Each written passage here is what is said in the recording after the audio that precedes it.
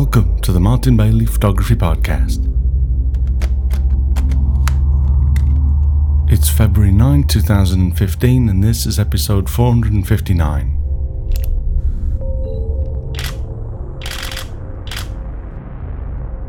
This week we start a two-part series to walk through 24 photos from the first of my two Japan Snow Monkey and Hokkaido wildlife tours for 2015. As you'll hear next week, the weather gave us some unique challenges on this tour, but as usual we had an amazing time and came away with some pretty cool photos. We start our tour with a 3-day visit to the adorable snow monkeys, which are a 3-hour drive northwest of Tokyo in our chartered bus. Although it was unseasonably warm, with temperatures floating around freezing point, there was still a good covering of recent snow on the hillside behind the hot spring bath in which the monkeys bathe. Here is one of my favourite shots from this visit, with this snow monkey just sitting in a wonderfully human pose, and also with what I consider a great expression on their face. I just love the wrinkles on this older monkey's face and that distant gaze, which makes me feel that they're deep in thought about whatever it is that monkeys think about. I also really like how it's difficult to figure out what's going off with the monkey's right hand. At first glance, it is as though the monkey has their right hand resting on their leg, but with the angle of their right arm, unless they've got a severely broken arm, their actual hand has to be tucked down between their legs, and what we can see here must be their left foot, sitting on the top of their right leg. The next shot shows two young monkeys playing boisterously as they bite each other's mouths in the hot spring pool. Between answering questions and otherwise looking out for my group, I love just picking out these moments like this as the youngsters play with each other. I also spent some time photographing the monkeys advancing towards me, still testing the 7D Mark II, now also with the 100-400, the new version from Canon, but I'm going to save my findings for a later podcast episode in which I'll concentrate on updating my 7D Mark II review, so please stay tuned for that. I am very impressed with both the 7D2 and the 100-400 though, and will add a few comments in this episode, but need a little more time to collate my thoughts on some of the shortcomings of the 7D Mark II, which I touched on in that first impressions review, which you can find at mbp.ac/453. In general, it's a great camera, but there's still a few shortcomings that I've not quite overcome.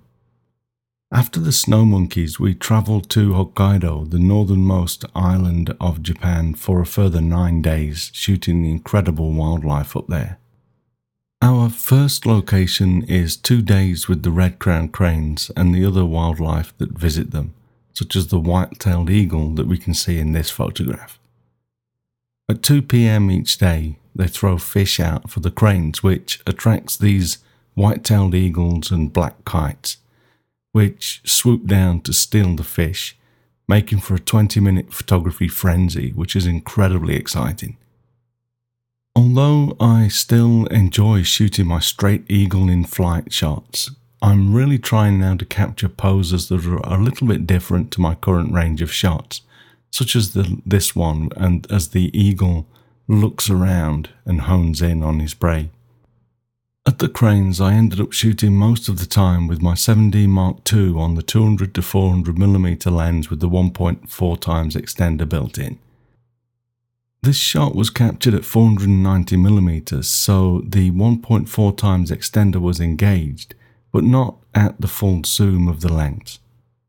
Of course though, because the 7D Mark II has a 1.6x crop factor, the effective focal length of this shot was 784mm, so much greater than I could get with my 1DX on the same lens.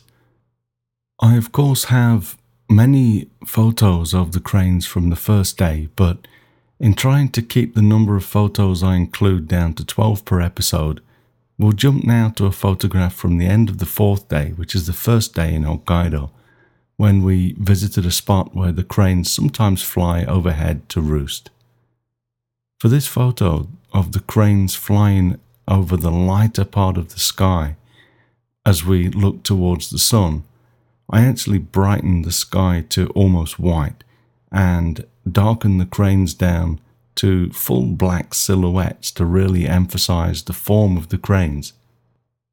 While in the Kushiro area, we have 2 mornings where we visit the river at Otowabashi, which directly translates as the Sound of Wings Bridge. Here we're hoping to be lucky enough for the temperature to be cold enough for hoarfrost to form on the trees along the river, and for some mist over the water.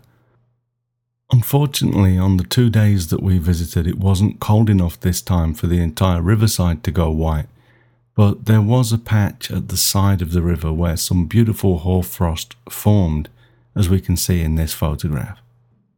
We waited for some of the cranes to walk down the river to these trees to capture this surreal scene.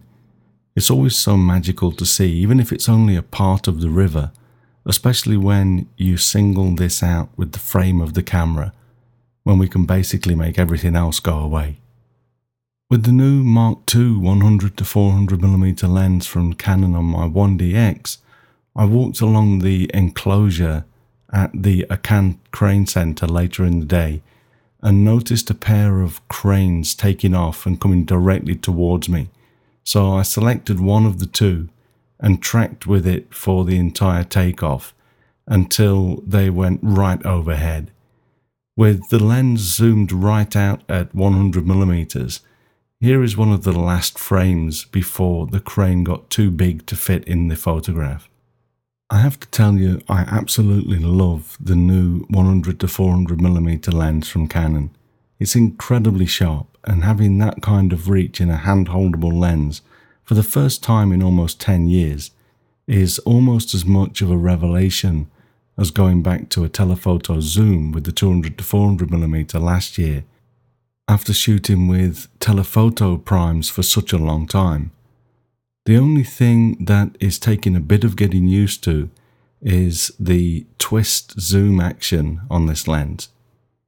In my opinion, it should zoom a little bit faster through its range than it actually does.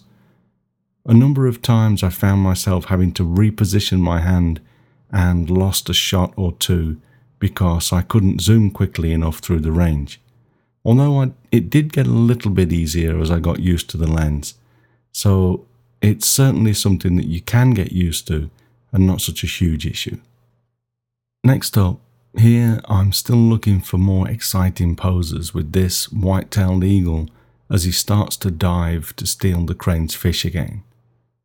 There's just something so special about being out in the cold in front of a field full of cranes and then having these magnificent raptors come and visit for those 20 minutes each day and perform their acrobatics for us. Although it's a crane centre, it's hardly surprising that it fills up with locals shortly before 2 p.m. each day, as everyone tries to photograph this spectacle. Here also is a shot of one of the black kites which also visit at this time. Compared to the eagles, these are smaller and are often ignored by people in favour of the eagles, but I probably shoot these as just about as much because I think they are also incredibly beautiful birds. If you look closely at this photo, you can also see that this kite has a fish in his talons, which I think adds a nice additional element to complement this awesome creature. Each day when we head over to the location where we photograph the cranes as they fly to their roost, I first swing by another location where there are sometimes many cranes that are about to set off on that flight. On our second day in this area, there were lots of cranes there, so I had the group do a bit of panning, with longer exposure than we usually use to capture the action during the day. We set our shutter speeds to a 25th of a second to record the movement of the wings of these beautiful birds as they took off and flew out of the reserve. In this first shot that I'm showing you, the sun was almost on the horizon, bathing everything in beautiful warm light, as you can see from the wings of the birds here. The cranes' heads move up and down slightly as they fly, so it's virtually impossible to get a totally steady head at these shutter speeds. But I'm still pretty happy with the results, and have selected quite a few of these in my final selection of images from this tour. Here's another photo which I made at a 20th of a second this time, now at ISO 4000, as it was almost dark. But this helped the background to go much darker now, so the cranes really stand out against the background. For most of the tour we shoot in manual exposure mode and use the ISO to adjust the exposure more than aperture and shutter speed. For these panning shots we selected the shutter speed first because it's important to get down and nice and slow, but generally we choose the aperture first for depth of field, then shutter speed to freeze or blur the action, and then just adjust the exposure with the ISO.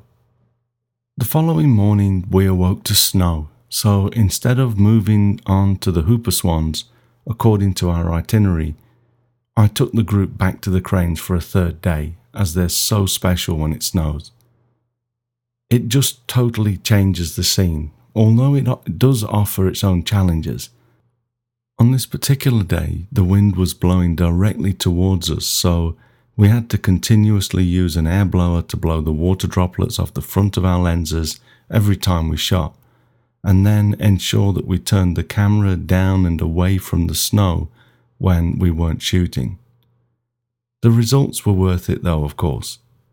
The cranes just look so much better when it snows, and they tend to get more excited too. Here there were multiple groups of cranes singing in unison. I generally try to avoid or remove parts of birds poking into the frame, like the one on the right side of this shot, but for some reason I actually quite like this one. It's almost as though he's sort of sticking his head in the door to see what the ruckus is all about. I also really like the way the cranes ruffle their wings up like that, as we can see from the leftmost crane. When their wings are folded down, as in this next photo, it looks as though they have black tails. But you can see from the last photo that we were looking at that their tails are actually pure white. It's the line of black feathers along the back edge of their wings that they seem to use as decoration. We'll finish on this photo for today, as I hope this can help you to understand why I really do love to get some falling snow while we're with the cranes. It not only cleans up the surface of the snow, but the snow in the air adds another dimension that you just don't get with clear air. Before we do finish, I'd like to let you know that we've just had a last-minute cancellation for the next Winter Wonderland tour that starts literally in just 7 days from today. And although it may well be backfilled or too late by the time you listen to this, if you're interested in joining us and you're in time, you can book your place with the link that I'll put at the bottom of the blog. Remember, to get to the blog for any of the episodes, you just use the short link mbp.ac and then the episode number. So for this one, it's mbp.ac/459. And I'll make this part of the text a link so that you can go over and book your place, or just go through to the 2015 Winter Wonderland tour page at mbp.ac/ww2015. Note that our site manages inventory for these tour bookings, so if you take a look and the tour is marked as sold out, then it means that someone else has probably beaten you to this spot. Also note that we have already been taking bookings for the 2016 tours for a little while now, and each tour is actually over half full already, so if you would like to join us in 2016, check out that page at mbp.ac/ww2016 and sign up sooner rather than later, as these tours are selling out quite quickly now. So thanks very much for listening today. If you enjoy this podcast, please share a link with your friends. And if you don't already, please subscribe in iTunes or your favourite podcast program to ensure uninterrupted delivery. You can find me on Google+, Twitter, Instagram now, and Facebook. And links to everything that I'm up to are at martinbaileyphotography.com. So do drop by and take a look. I'll be back next week with another episode. But in the meantime, you take care and have a great week, whatever you're doing. Bye-bye.